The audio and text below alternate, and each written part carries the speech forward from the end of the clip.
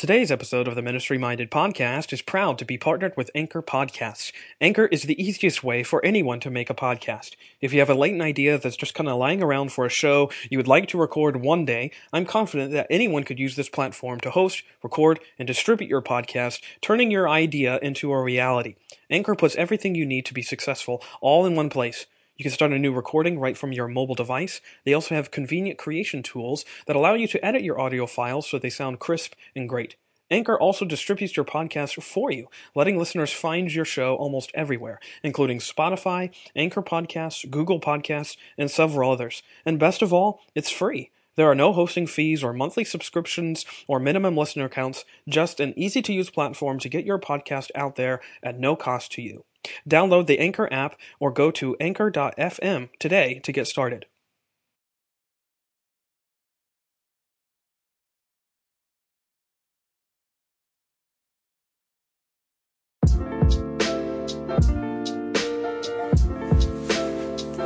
Hello and welcome to another episode of the Ministry Minded Podcast, a show that seeks to marvel at the mercy of God that meets us in our messy ministries.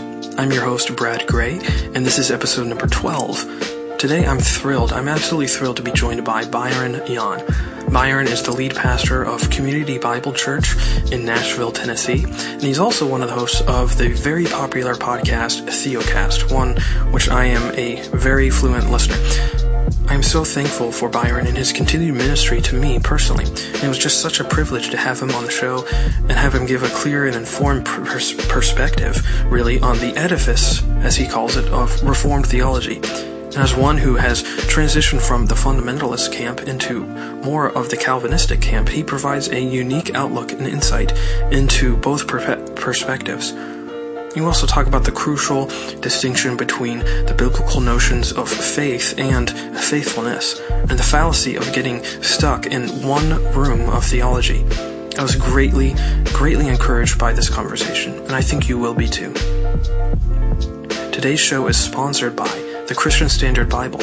The Christian Standard Bible offers an optimal blend of accuracy and readability, helping readers make a deeper connection with God's Word and inspiring a lifelong discipleship. The CSB is equally suited for both the serious student or for sharing the Bible with your neighbor, hearing God's Word for the very first time. Learn more at csbible.com. Now, Byron Yan.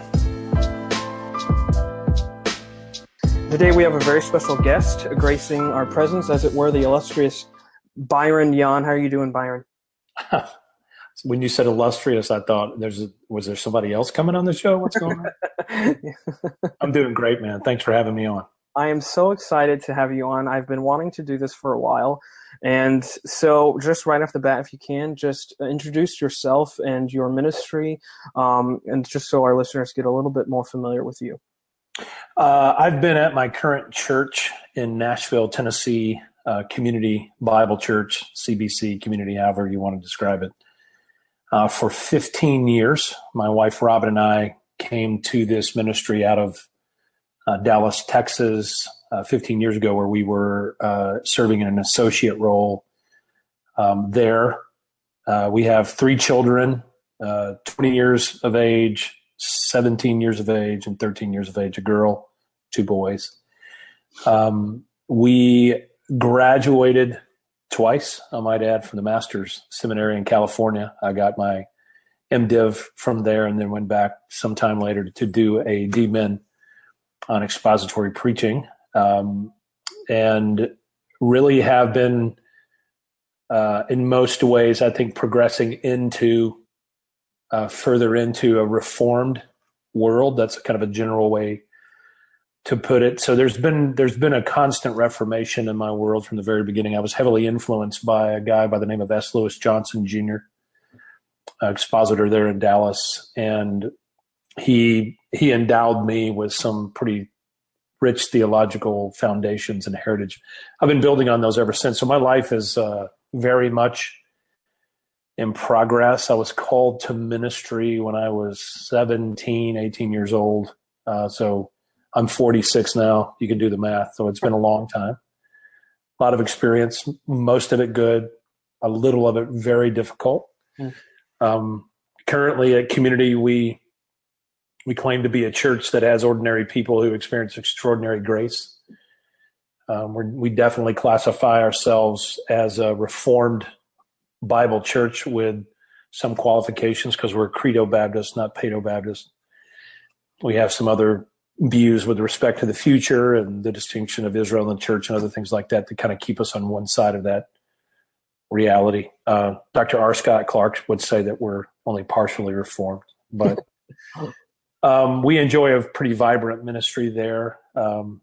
And I get to partner with my own staff in another podcast called Theocast, which we really kind of enjoy. And I've written, 2 or 3 books on various subjects throughout the years. Haven't written anything in quite a while. I literally ran out of things to say and didn't want to contribute to the chaos any longer, so to speak. So that's kind of my life in a nutshell. I'm a Southern boy. I was raised in Mississippi, and then moved to Los Angeles, go to school, then Dallas, and then Nashville. So Nashville is like the right bowl of porridge for us. I mean, it's just right for our family. It's a great city to live in, a vibrant city. We like to say we invented Christianity here and then screwed it up, sent it out to the rest of the world.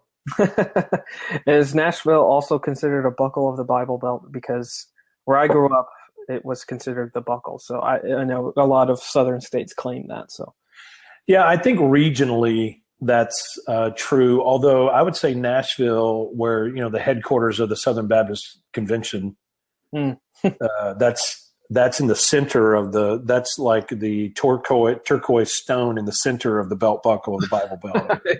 Yeah, that makes sense. It's as deep culturally into with that kind of Southern cultural religion as you can possibly get. I imagine so. But I love hearing about pastors that stay at ministries for a while. They feel called there and are serving faithfully there. And I'm really glad to hear that you've been there for 15 years and you're just continuing to push forward. And just talk about your time there, coming to Community, and then what brought you there and God's calling you into that ministry, if you can. Well, I was in a Bible church in Dallas that was really tilting towards Arminianism as a pretty rigid dispensational church. I came out of a dispensational seminary and was very bad at it, quite frankly. And so the leadership and I reached an agreement that it was probably time for me to move on for any number of reasons. I had been there 5 years and it was time to adjust and move. So I actually got a call saying that there was a church in Southern California, Orange County, California, looking for a pastor. And I said, look, I come from a Southern heritage. I think that's where I need to be. And I ended up being told about this church in Nashville, Community Bible Church. And it actually had a connection to S. Lewis Johnson that I mentioned earlier. He had preached there before. He had mentored one of the elders on the elder board. And so as I entered the church, I understood that it was probably more Arminian than it was Calvinist, kind of a Calvinistic or Arminian with a Calvinistic appendage, as we like to say. And the doctrinal statement held to the depravity of man.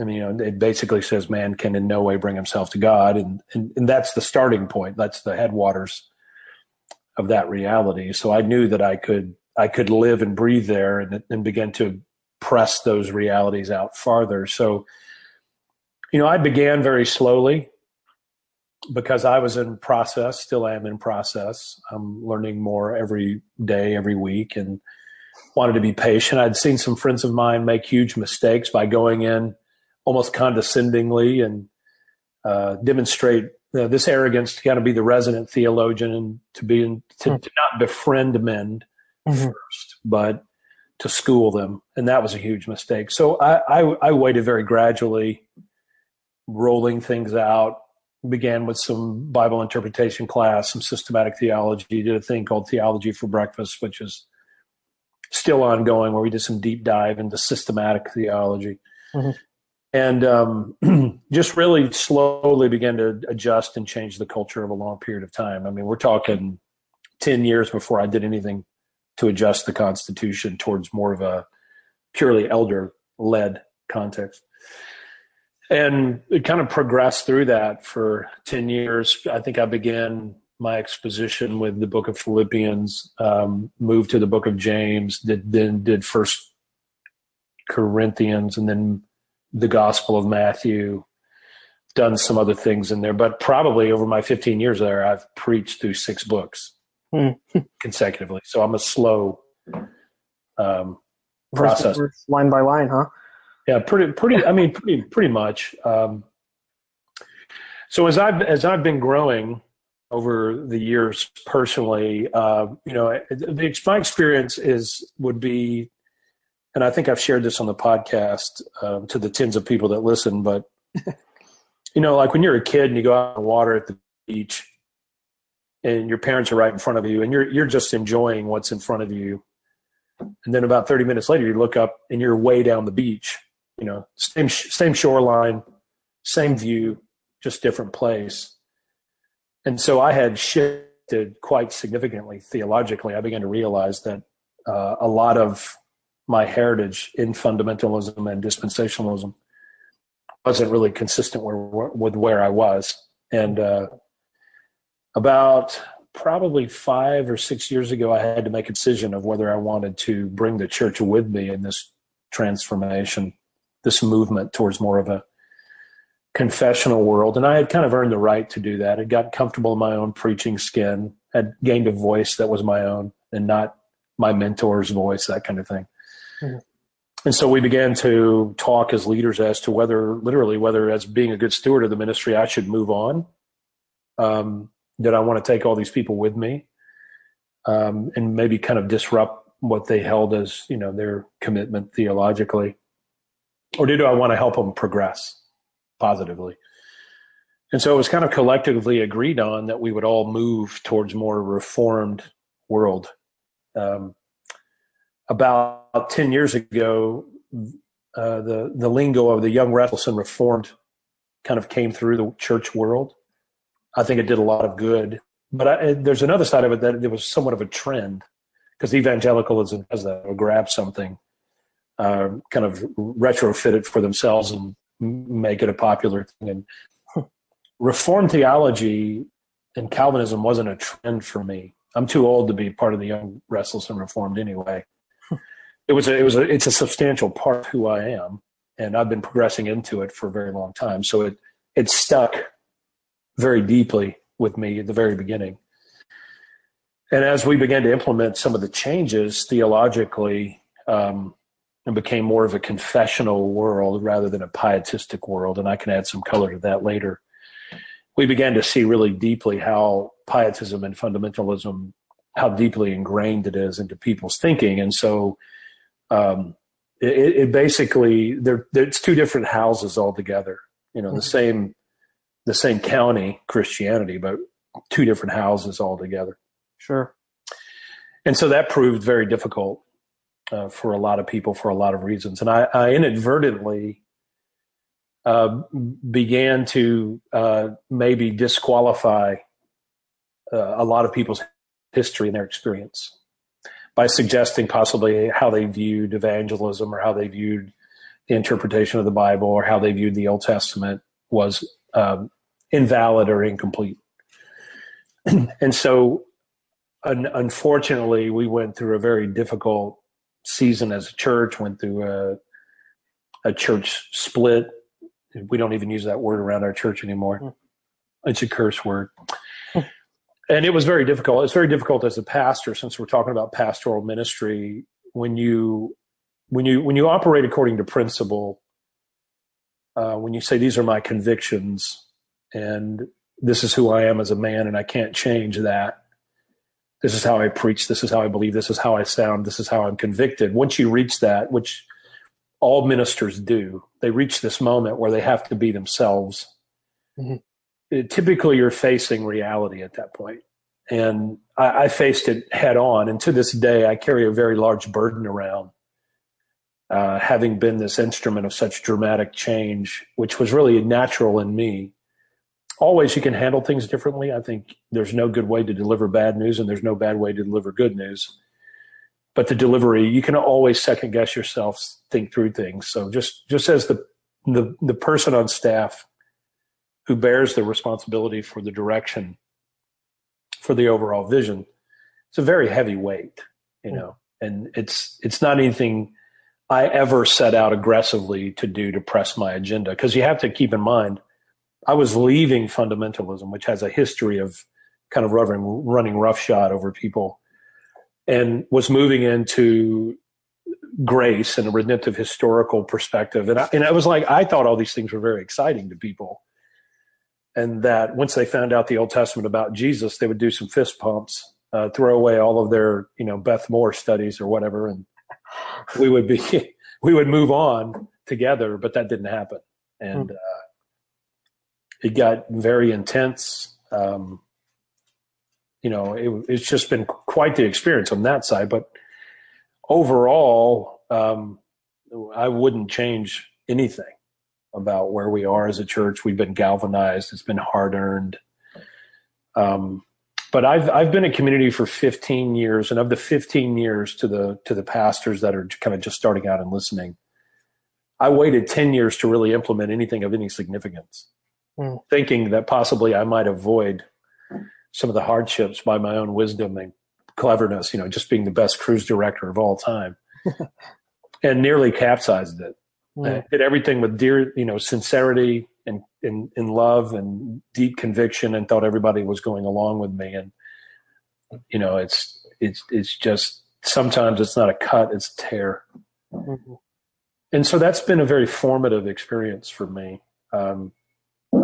There's a deep sense of conviction about these things. Otherwise I wouldn't suffer through all this stuff to be a part of it. So that may be more than you wanted to know. And essentially the takeaway is you can either deal with the pain now or you can deal with the pain 15 years from now. But if you're going to move towards grace and Reformed theology and a gospel centrality, as somebody said, when you begin preaching grace, people will applaud you. 5 years later, they'll try to get rid of you. And that was my experience. Well, let's just talk about that then, right off the bat, sort of the elephant in the room, as it were, this whole idea of fundamentalism and leaving it, just because, as we were talking about before we went on, I've had a similar history and a similar background, and I just feel very strongly towards this. And I would say in my youth and naivete,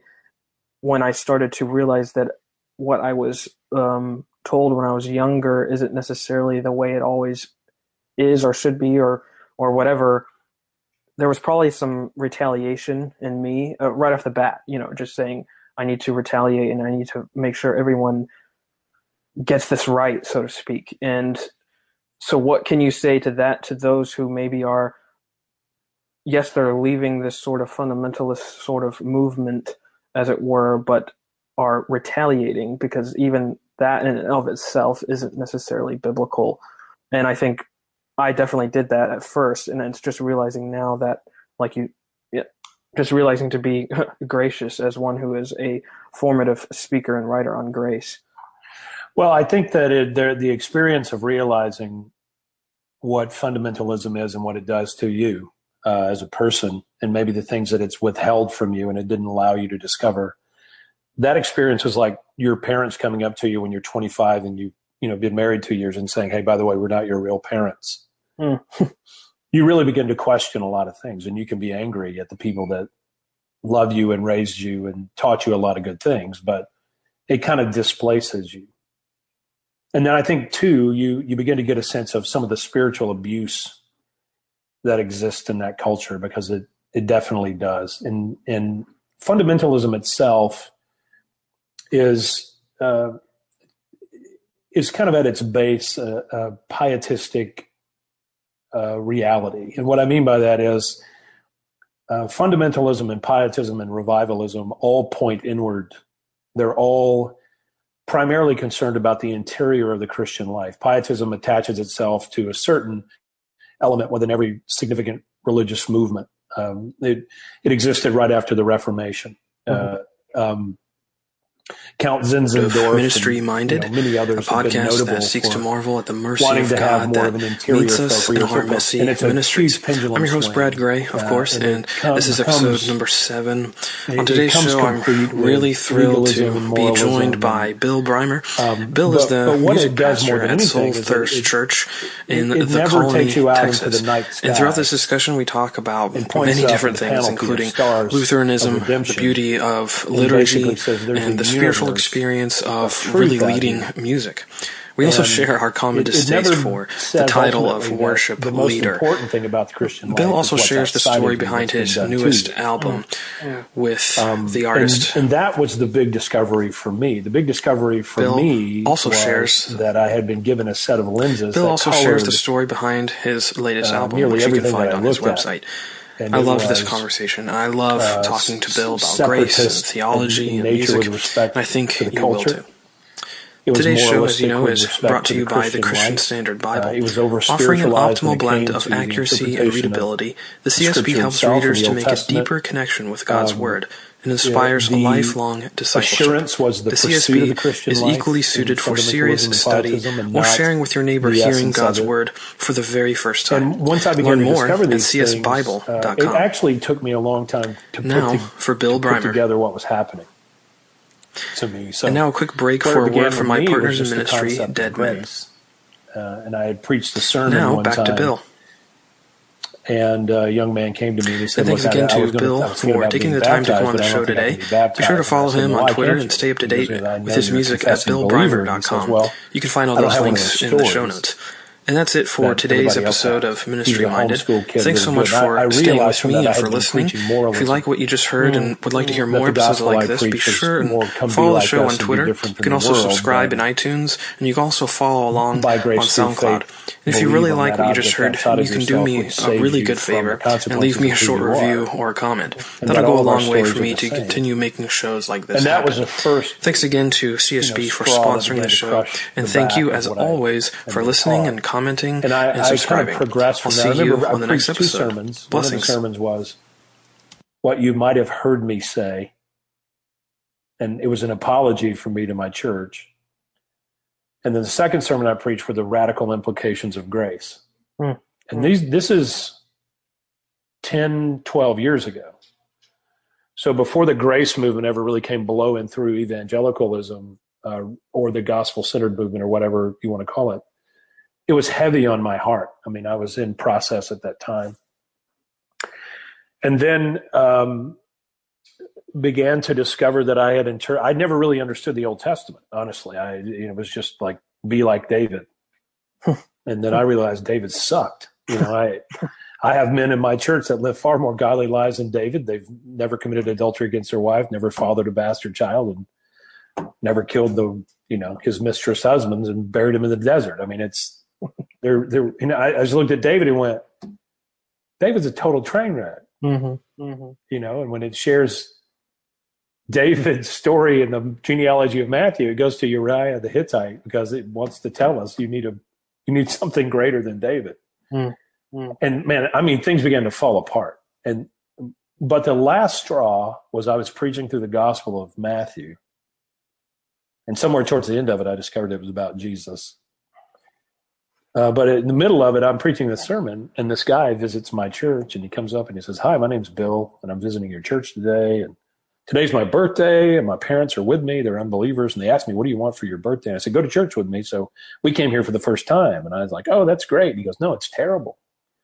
You preached the 45-minute sermon, and now I have to go tell my parents how Christianity is different than Islam or Judaism or Buddhism and any other works righteousness. How can you be in a Christian church and never meet Jesus or talk about Jesus or the gospel or point outward?" And it's like a gun went off by my head. I was like, I wanted to argue, but I couldn't.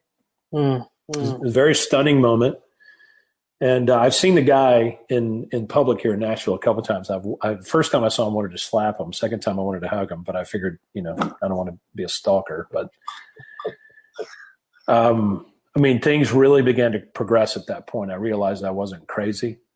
I'd always had an affinity towards Calvinism anyway, and Reformed, and then And then I got to the Old Testament and just did a redemptive historical U-turn and preached that in my church from Genesis all the way through to the historic books or to the minor prophets. And people revolted. And they revolted for good and they revolted for bad. It was a total disruption of what people had believed. And this is where I disqualified their history, I think. I basically said the Bible's not a spiritual handbook. It's a story. It's a narrative of what God has done in history, a view of the covenants and whatnot. And there were some that were very grateful, super grateful, changed their life. And there were some that were just completely offended.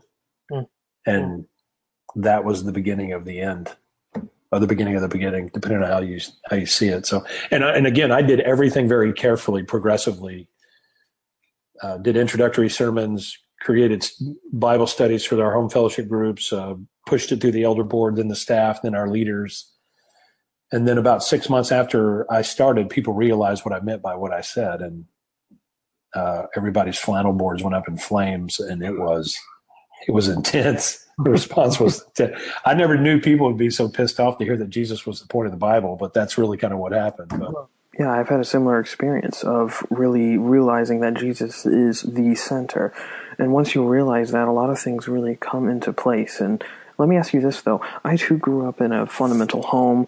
And so how do you balance, like what you were talking about before, realizing that you're far away from where you grew up and what you grew up like and pursuing that, but also honoring your heritage? And does that make sense? Yeah, it does. I think it's important to understand that every movement that we might react to now had its place in history and served a good purpose. Fundamentalism served a good purpose in pressing back and responding to liberalism and humanism. And then it morphed into something really different and became something kind of out of control and became kind of cultural and not doctrinal. But because I was raised in it and mentored by a lot of the people in it and heavily influenced by it, and being a history major in my undergraduate work, I realized that it had its place, and that at some point in the future, my son's generation is going to be very critical of me for overreacting to something. I mean, it's just the way that it is. Mm-hmm. And so, I had to make a decision of what was home for me. So I think it's the wrong move most of the time to try to reform a denomination that has a historic commitment to a certain set of truths. That's like showing up at the Presbyterian church for the first time, going there for like 3 weeks, and then you have lunch with the pastor and say, look, if we'd love to stay here, but if you ditch the robes and quit doing the liturgy and quit catechizing, or however you call that, my kids in the Sunday school class, then we'll join here. I mean, it's just people's heritage is people's heritage. And I think it's the height of arrogance for young men like myself to go rushing into a sandwich shop claiming to have invented sliced bread. I mean, our scope of history is so narrow that we think we're coming up with these things, like we're revolutionaries, and we're really not. Yeah.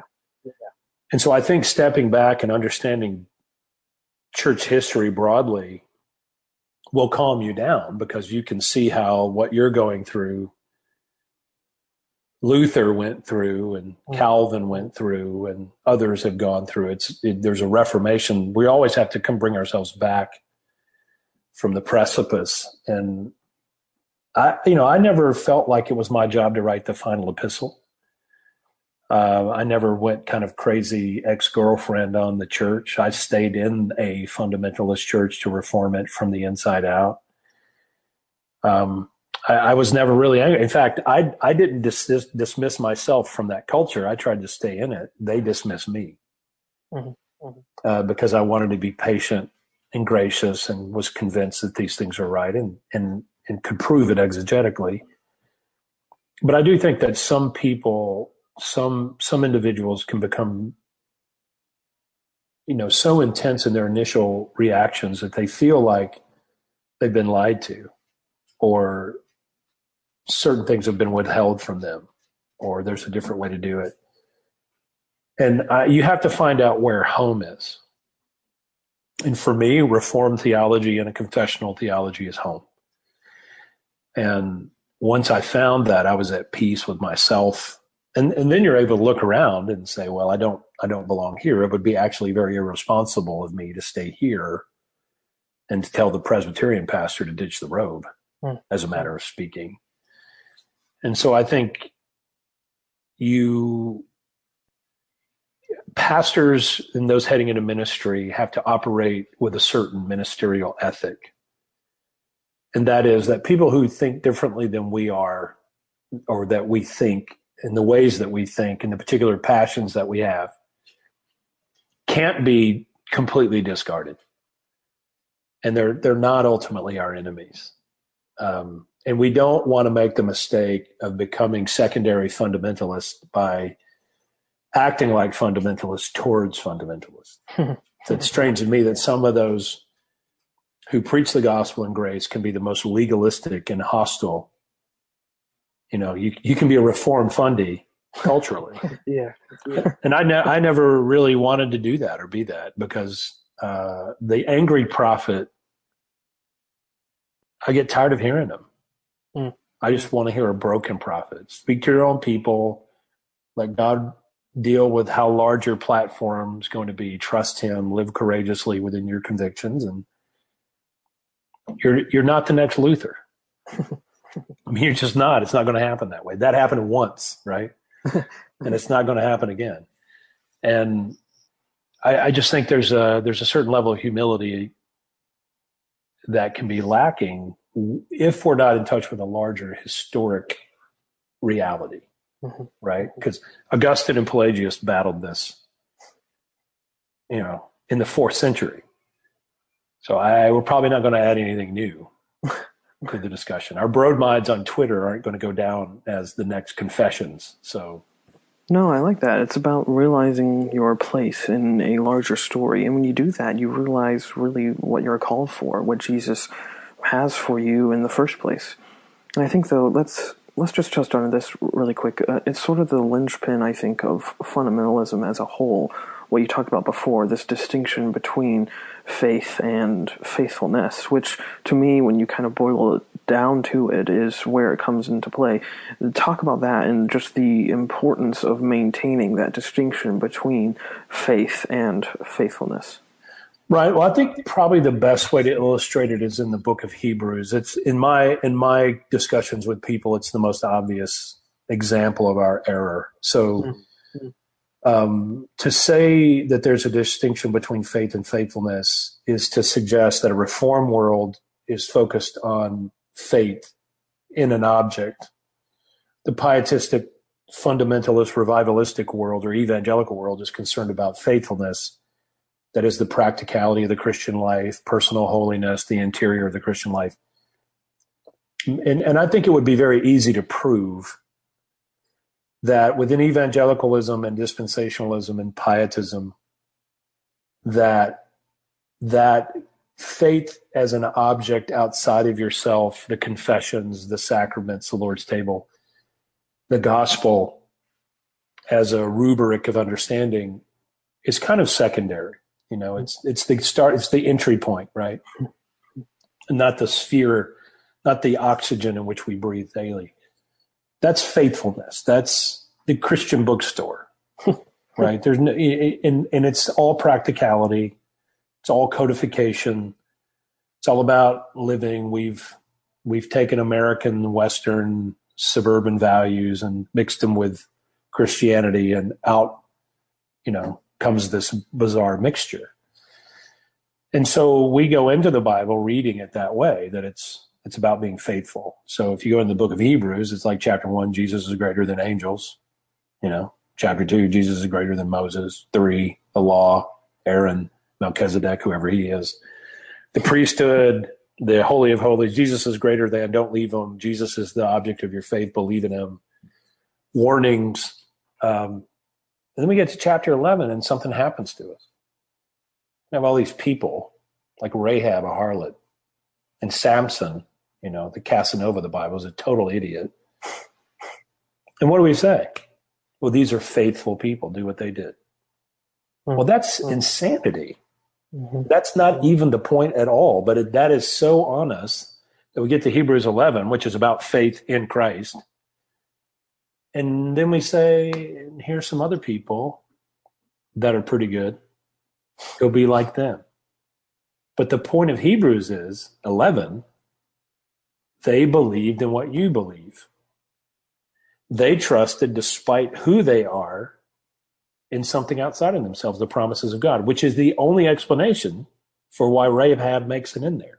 That's right. That's right. So we interpret the Bible through faithfulness. We think that the Bible is about us. It includes us. We're in the stars in the sky, which Abraham was shown, his descendancy, spiritually speaking. But that distinction between faith and faithfulness is, in my mind, the fundamental distinction that, yes, there is faithfulness, there's living, there's obedience, there's repentance, and those kind of things, which we're called to do. There are imperatives, third use of the law, however you want to describe it. But all of that is derived from the other side of this thing, which is faith.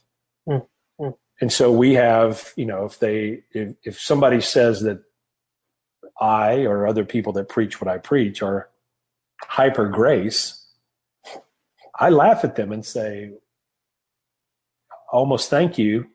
And how can you deny that we've been hyper sanctification for the last 200 years? Yep. And that's what medieval theology was hyper sanctification.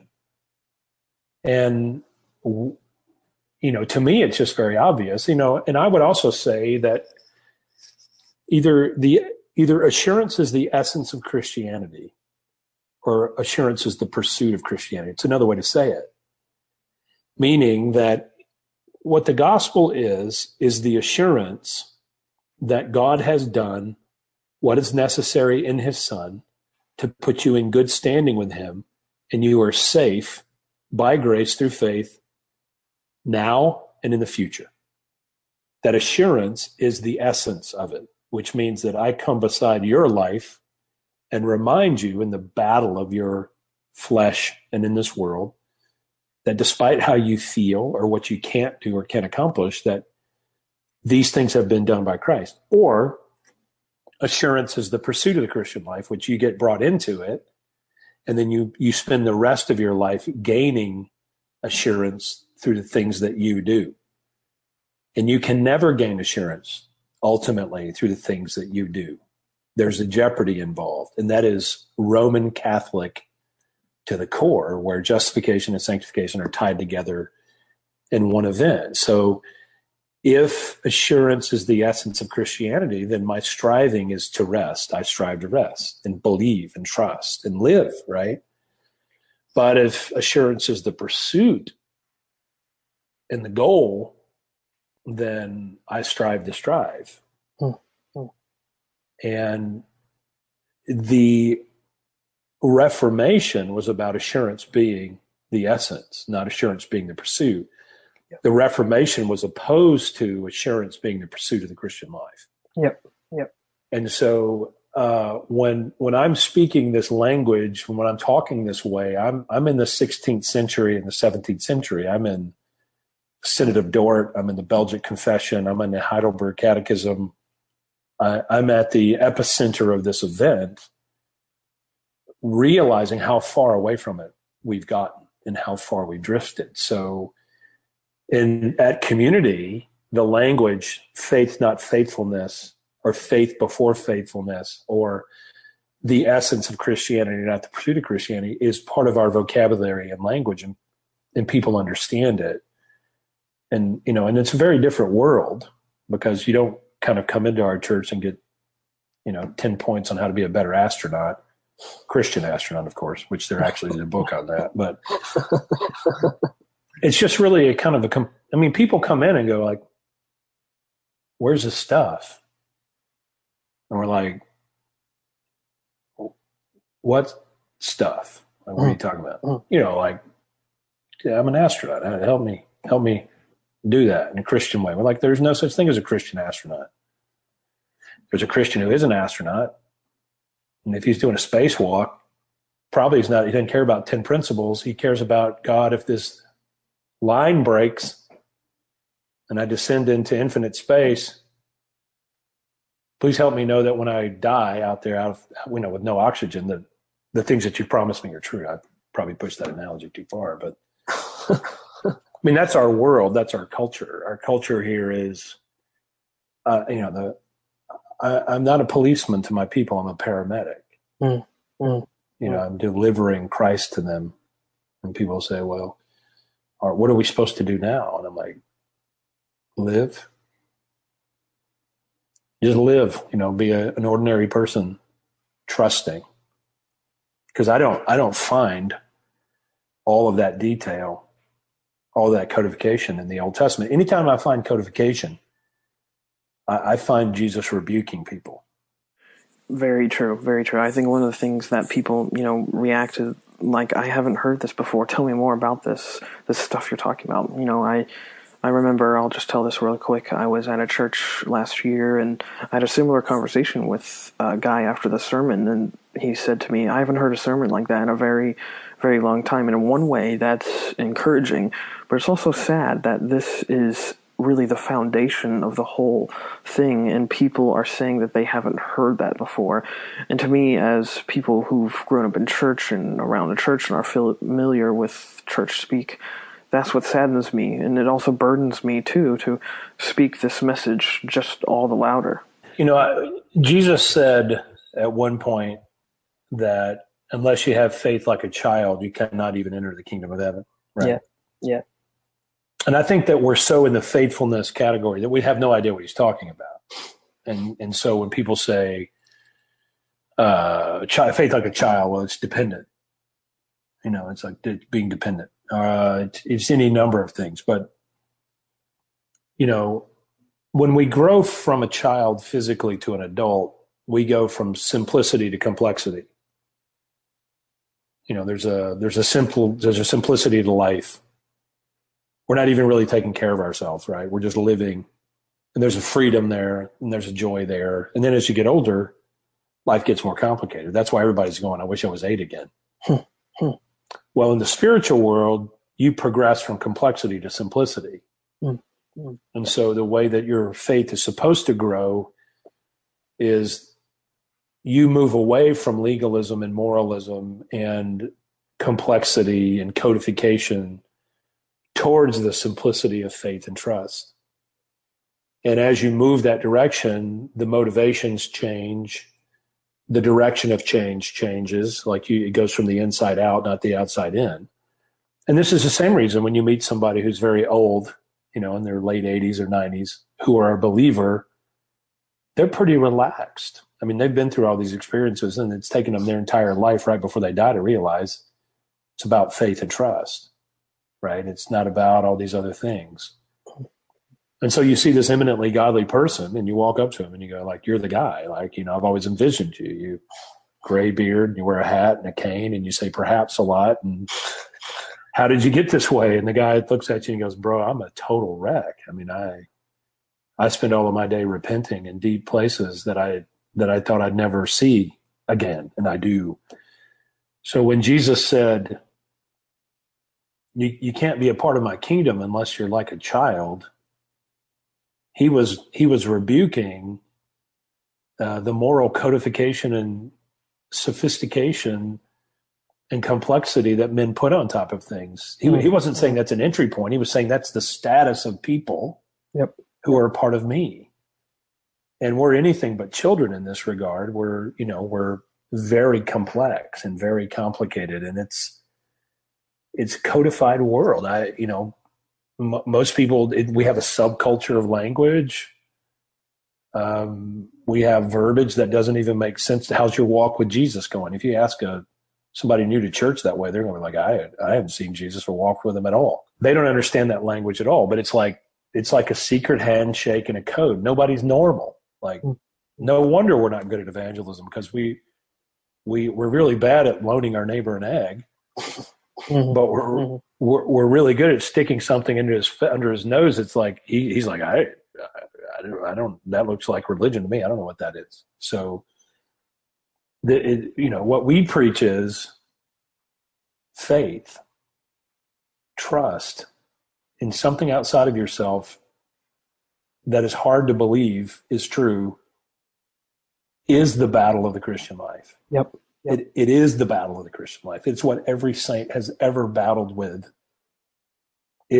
Are these things true? And all our idolatry in our life is a breakdown of that simple premise. It is a childlike faith. It's believing that God is going to split the sea and you're going to walk through on dry ground. I mean, our lives as believers in this modern context are no different than the lives of Old Testament saints in that regard. It's the same battle.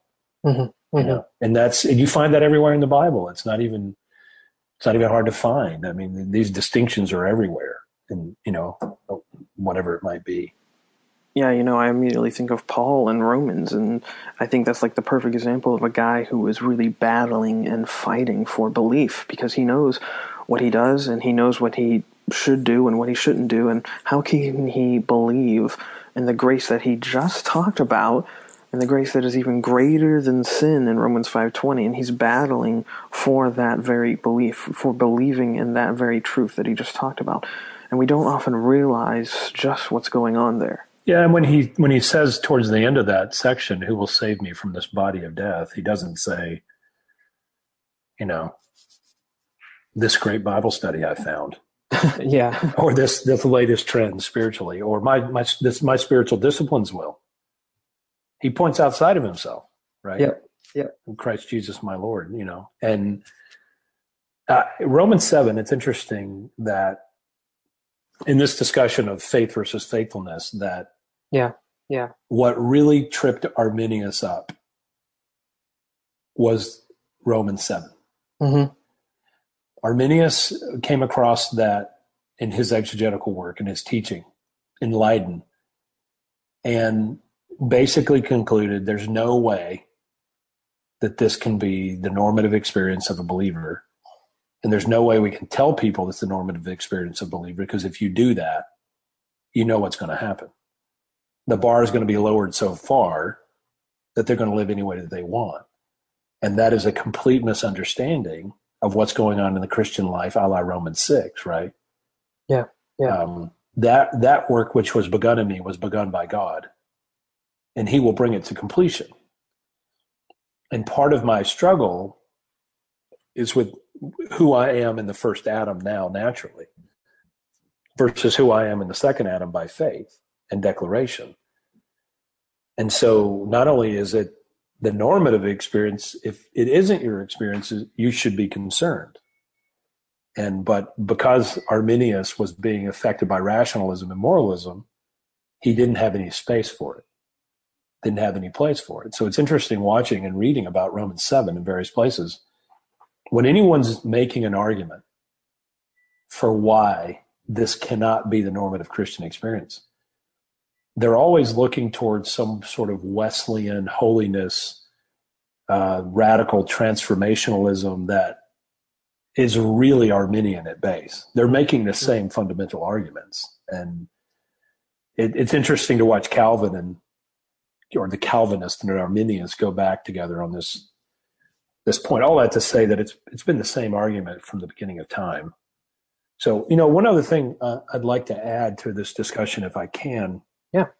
If you're progressing, like if one of your listeners is progressing through this, the way that I like to describe this is that evangelicals, fundamentalists, Baptists, pietists, whomever we are, find Reformed theology through certain exterior doors. Like in my case, I came in through the door of grace and entered the room of grace, and was in there for a long time, and it was awesome.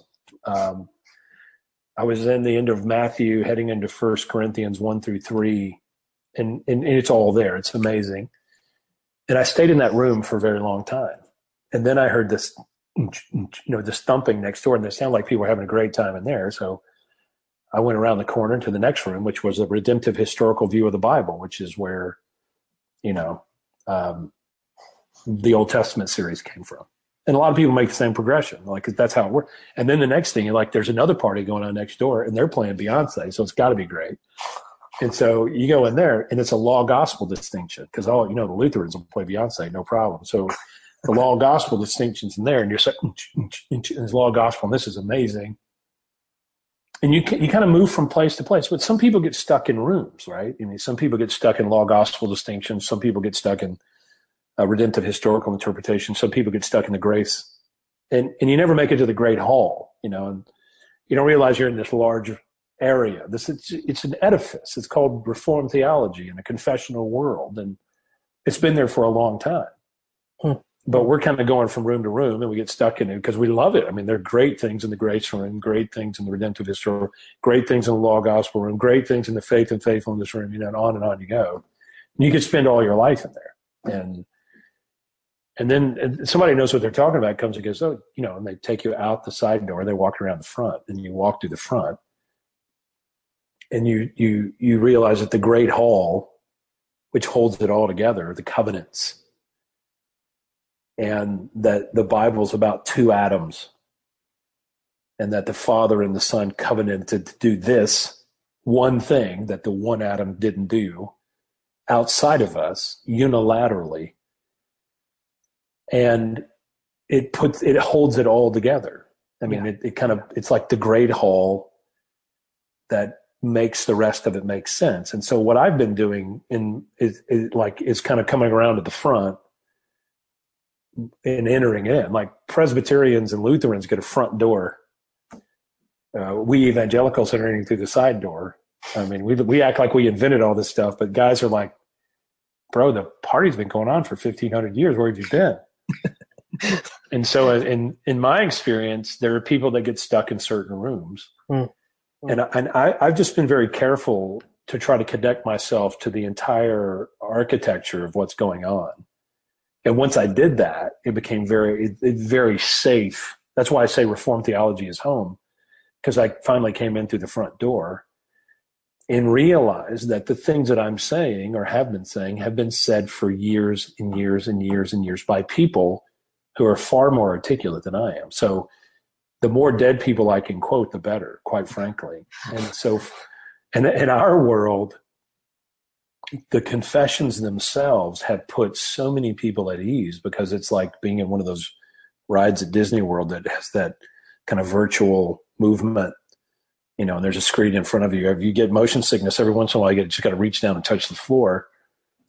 Well, the confessions are really coming in touch with history and this foundation of so people who are having this experience, all of a sudden they realize that grace is amazing, or they realize that the law and the gospel is a major distinction that you have to make, or faith and faithfulness, or redemptive historical. The Bible is not about me and my morality. It's about God accomplishing what he promised. You begin to discover that there's a much bigger world out there, and which kind of pieces it all together. And once you hit that point, you're in. I mean, you get the secret handshake, and you go through the hazing, the whole thing. And for us, that's what's happened. Somebody took us around the front and look, it's and evangelicalism, on the other hand, is this shanty town of these different shacks that are disconnected, not connected to anything. They're all over the place. And so we're just at home now. I mean, we're like running amok. We're in the library. We're in the kitchen. We're in the great hall. We're on the back patio. We're meeting all these people and learning all this stuff from all these years. And like the ultimate message is, dude, we are not crazy. But, it's hard to explain to people. I guess. I don't know. I don't even know if that explanation is sufficient. It's the first time I've ever tried it, but I really like that illustration, so much so that I'm not going to try and mess it up by adding to it. Let's sort of bring it down a level, though, and bring it down a little bit. And just let me ask you this. What was the inspiration behind you starting your podcast, Theocast? How did that come about? Well, it was polemical, honestly. we knew that we needed to kind of speak for ourselves. We had been so ravaged by fundamentalism and criticized by our own circle. We got accused of everything, including being Christian. Antinomian, whatever, which of course I'm not an Arminian. So about the only thing as a Calvinist you can accuse me of is that. And we just needed to explain ourselves. But additionally, we found the medium to be really helpful in capturing what kind of happens in our office and in our elder meetings all the time, which is this kind of free verse discussion like we're having now, where we get into these threads and we start pushing each other in different directions and encouraging and sharpening. And we thought it would be helpful if our congregation could get in on that. And so that's basically what we said. Next time we have one of these conversations, let's put up some mics, let's record it, let's give it to our people. And so that's what we did, and it kind of exploded. And so basically it's 4 guys in a room who are trying to bring our church in on some conversations that we have, which are ways to make points that we couldn't make in sermons, or they would go on for 3 hours. And so we do an hour-long to an hour and 5-minute podcast that in Nashville traffic will get them from home to work or work to home, depending on how they listen. It gets me home. Yeah, so that was the inspiration for it. Let's just start talking, and whatever comes out, and let's just take people. Let's get people in on the conversation, so that's not a secret. We get them way into the progress of our thoughts, and let's deal with things that other people aren't going to deal with, and let's just point out the Truman Show nonstop. Let's deconstruct evangelicalism by one stupid idea at a time, and that's kind of where it came from. And John Moffat, quite frankly, was the inspiration behind it, and a guy's super gifted at it. And we show up every Tuesday, and it's like, this is what we're talking about, go.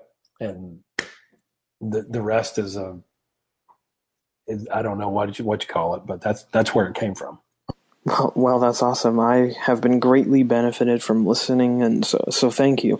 But just as you were talking about, seeing this sort of edifice of Reformed theology for guys who are trying to work this out and work through sort of maybe coming to the realization, hey, I might be a Reformed guy, and come to this similar conclusion, what books would you recommend to guys who are trying to work that out? There's a great book out there by Marsden called Fundamentalism in American Culture. And you might not agree with all of his theology, and some of his perspective as a historian might not be through a theological angle, but what he does is give you a really large overview of where fundamentalism came from in our culture, how it's influenced us. Anything that you can also read on revivalism, like Revival and Revivalism by Ian Murray, is very related, because fundamentalism comes from that ultimately. R. Scott Clark has a book. It's entitled Recovering the Reformed Confession, I believe is the name of it, where he deals with some of this. H.G. Hart was a big influence on me. I can't remember the name of the book right now. It might be called Reformed Theology in America or something to that effect. But if you go to our website, if you go to musingsofgrace.org or theocast.org, there's a resource. We deal with pietism and revivalism. And if you go to that blog or that podcast, there are resources listed there. And for me, this was a very important thing to realize that there were other people that were all out there talking about this, like what's called a post-evangelical reality. Yeah. And where it came from historically. But Marsden was very influential because he had all the resources, all the documentation. R. Scott Clark is like a scratch record here. It has been very helpful to us. Michael Horton has probably one of the more, his Christless Christianity is a subtle book, but he lays down, without using these terms, the faith and faithfulness dichotomy in evangelicalism. Oh. And that was a very helpful book, very eye-opening book. Tim Keller's been helpful here as well. Some of his distinctions, believe it or not, are kind of along these lines, although he's, like the president of evangelicalism together through the gospel, or whatever that is, the Gospel Coalition, the Gospel Corporation, as it's known. Those have been really helpful authors, resources. If you read Machen's Christianity and Liberalism, you'll find a lot of the same kind of distinctives here that applied there, but also apply in our world as well. To me, those have been some pretty substantial authors that have helped mentor my own thinking on it. Great. Thank you so much for those suggestions. I will definitely have to add those to my ever-growing reading list. Now, I don't want to keep you for too long or just hold you up too much, but as I mentioned in the beginning, the Majesty's Men is a collective of young guys who just love Jesus and who want to impact other young guys with the gospel of Christ crucified. And I know your background is in youth ministry, so if you were given an audience of young men today and were only allowed to say one thing to them, what would that one thing be? That's a great question. And I should know this because I wrote a book about this. If I were talking to young men in student ministries, is that what you mean, or do you mean in ministry? Both. Both. Honestly, what I have said to young men in the student ministries context, people that I've mentored, is forget everything your parents ever taught you about the gospel. Begin, and obviously that's tongue in cheek, but your faith, your journey of faith has to be your own. It can't be an inherited thing. Yeah. And that you have to learn to walk on your own two feet, so to speak. And that is about belief and trust and awareness. And so I think that in our culture, our students in particular, there are urban myths and legends about Christianity that they've just kind of inherited and accepted. And so there's a need, I think, for young men and students in general to be somewhat contrarian and to think through and to be discerning, and to have their own Truman Show experience in a way of thinking. We want them to compare the things that they hear with the text of Scripture, to take responsibility for their own life and knowledge, and to be discerning along many of the lines that I've described there. We've done this with our own students, and it's been revolutionary. I remember I did a student retreat with them where that was the theme: forget everything your parents ever taught you about the gospel. And we just deconstructed, like Fox News is not Christian journalism and Chick-fil-A is not Christian food. To those that are thinking about ministry, I would say that there's kind of two major benchmarks. One of them's on the entry point, and one of them's a deep into life of ministry. One of those is where you realize you can't really do anything else. And even if you do something else, this is what you want to do when you're done doing it. That you love the church and you're passionate about the church. You're going to go through that experience. And then that's going to enter you into this journey. And then somewhere along the way, you're going to quit preaching other people's sermons. You're going to quit living other people's convictions. You're going to quit parroting other people's sound bites, and you're really going to start thinking for yourself. And it's a very precarious moment to get comfortable in your own skin and to begin thinking for yourself. And there's kind of a first life and second life of ministry. And the first life of ministry is that in-between stage, the I can't do anything else, and you're becoming your own person. But if you're a deep thinker, and you're convicted about certain things, you're going to realize that it's not a one-size-fits-all. And you're going to have to disagree with your heritage. You're going to have to disagree with your mentors. You're going to have to become your own man, find your own voice. And getting from one side of that to the other is usually accompanied by necessary suffering. But all the people that we like to listen to in preaching or we like to read, the one thing that we're usually drawn to more than anything is just sincerity. I mean, there's truth, but they can kind of say things that we've been thinking in ways that capture what we're thinking better than we're thinking it, and it's there's this sincerity of thought. I mean, their oratory is average, but what they're saying is so true and so universally true that it just draws you in. And finding your own voice, becoming your own theologian, finding your own suit of ministry is that experience of taking that accumulative experience of knowledge and mentoring and transitioning over into, I mean, that's where real ministry begins. And I think for most men, you don't really begin to minister truly until 15 years into your own experience, which sounds odd.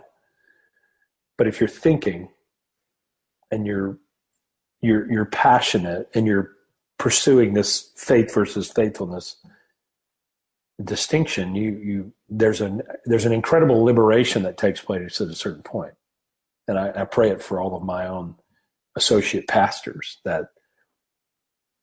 and I can see it happening. They're not, I mean, the guys that are on the podcast work for me, but we sound like equals and they become their own man. That transition is bumpy. It's complicated. It can be costly, but at some point, conviction and principle pushes you through to the other side, and your voice becomes very distinct. The people that are under you are there for that reason, and the things for which you care and are passionate about, and that transition is coming. It's out there. And you kind of know it's coming. It's like a cloud on the horizon, but when it gets there, it's kind of a blessed thing. So I would tell you that getting to your own voice, finding your own suit of conviction, becoming your own man in ministry without abandoning everything you've learned or the people that have helped you get there is an important event. And that when it comes, and it will come, to embrace it. That's what happened to me. And it's been a joyous thing, I'm grateful for everything I've been taught. I'm grateful for where I learned and how I learned and who I learned it from. But there comes a time where you have to stand on your own convictions in ministry.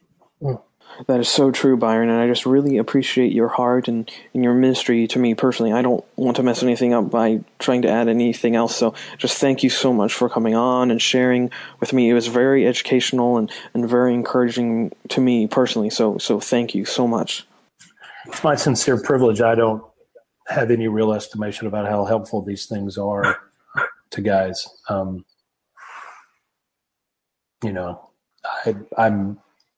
if that's true, then that's because the Lord has done things in me and to me and changed me in a way that makes my voice resonate in certain ways with certain people. And that's all of Him. So thanks, bro. And thanks again to Byron for taking the time to come on the show today. Be sure to follow him on Twitter and go follow Theocast too. You can find all those links, of course, in the show notes. And that's it for today's episode of Ministry Minded. Thanks so much for staying with me and for listening. If you like what you just heard and would like to hear more episodes like this, be sure to follow the show on Twitter, and you can also subscribe in iTunes, or you could follow along on SoundCloud. And if you really like what you just heard, you can do me a really quick favor and just leave a short review or a comment. That'll go a long way for me to continue making shows like this happen. Thanks again to the Christian Standard Bible for sponsoring the show. And thank you as always for listening and for commenting and subscribing. I'll see you on the next episode.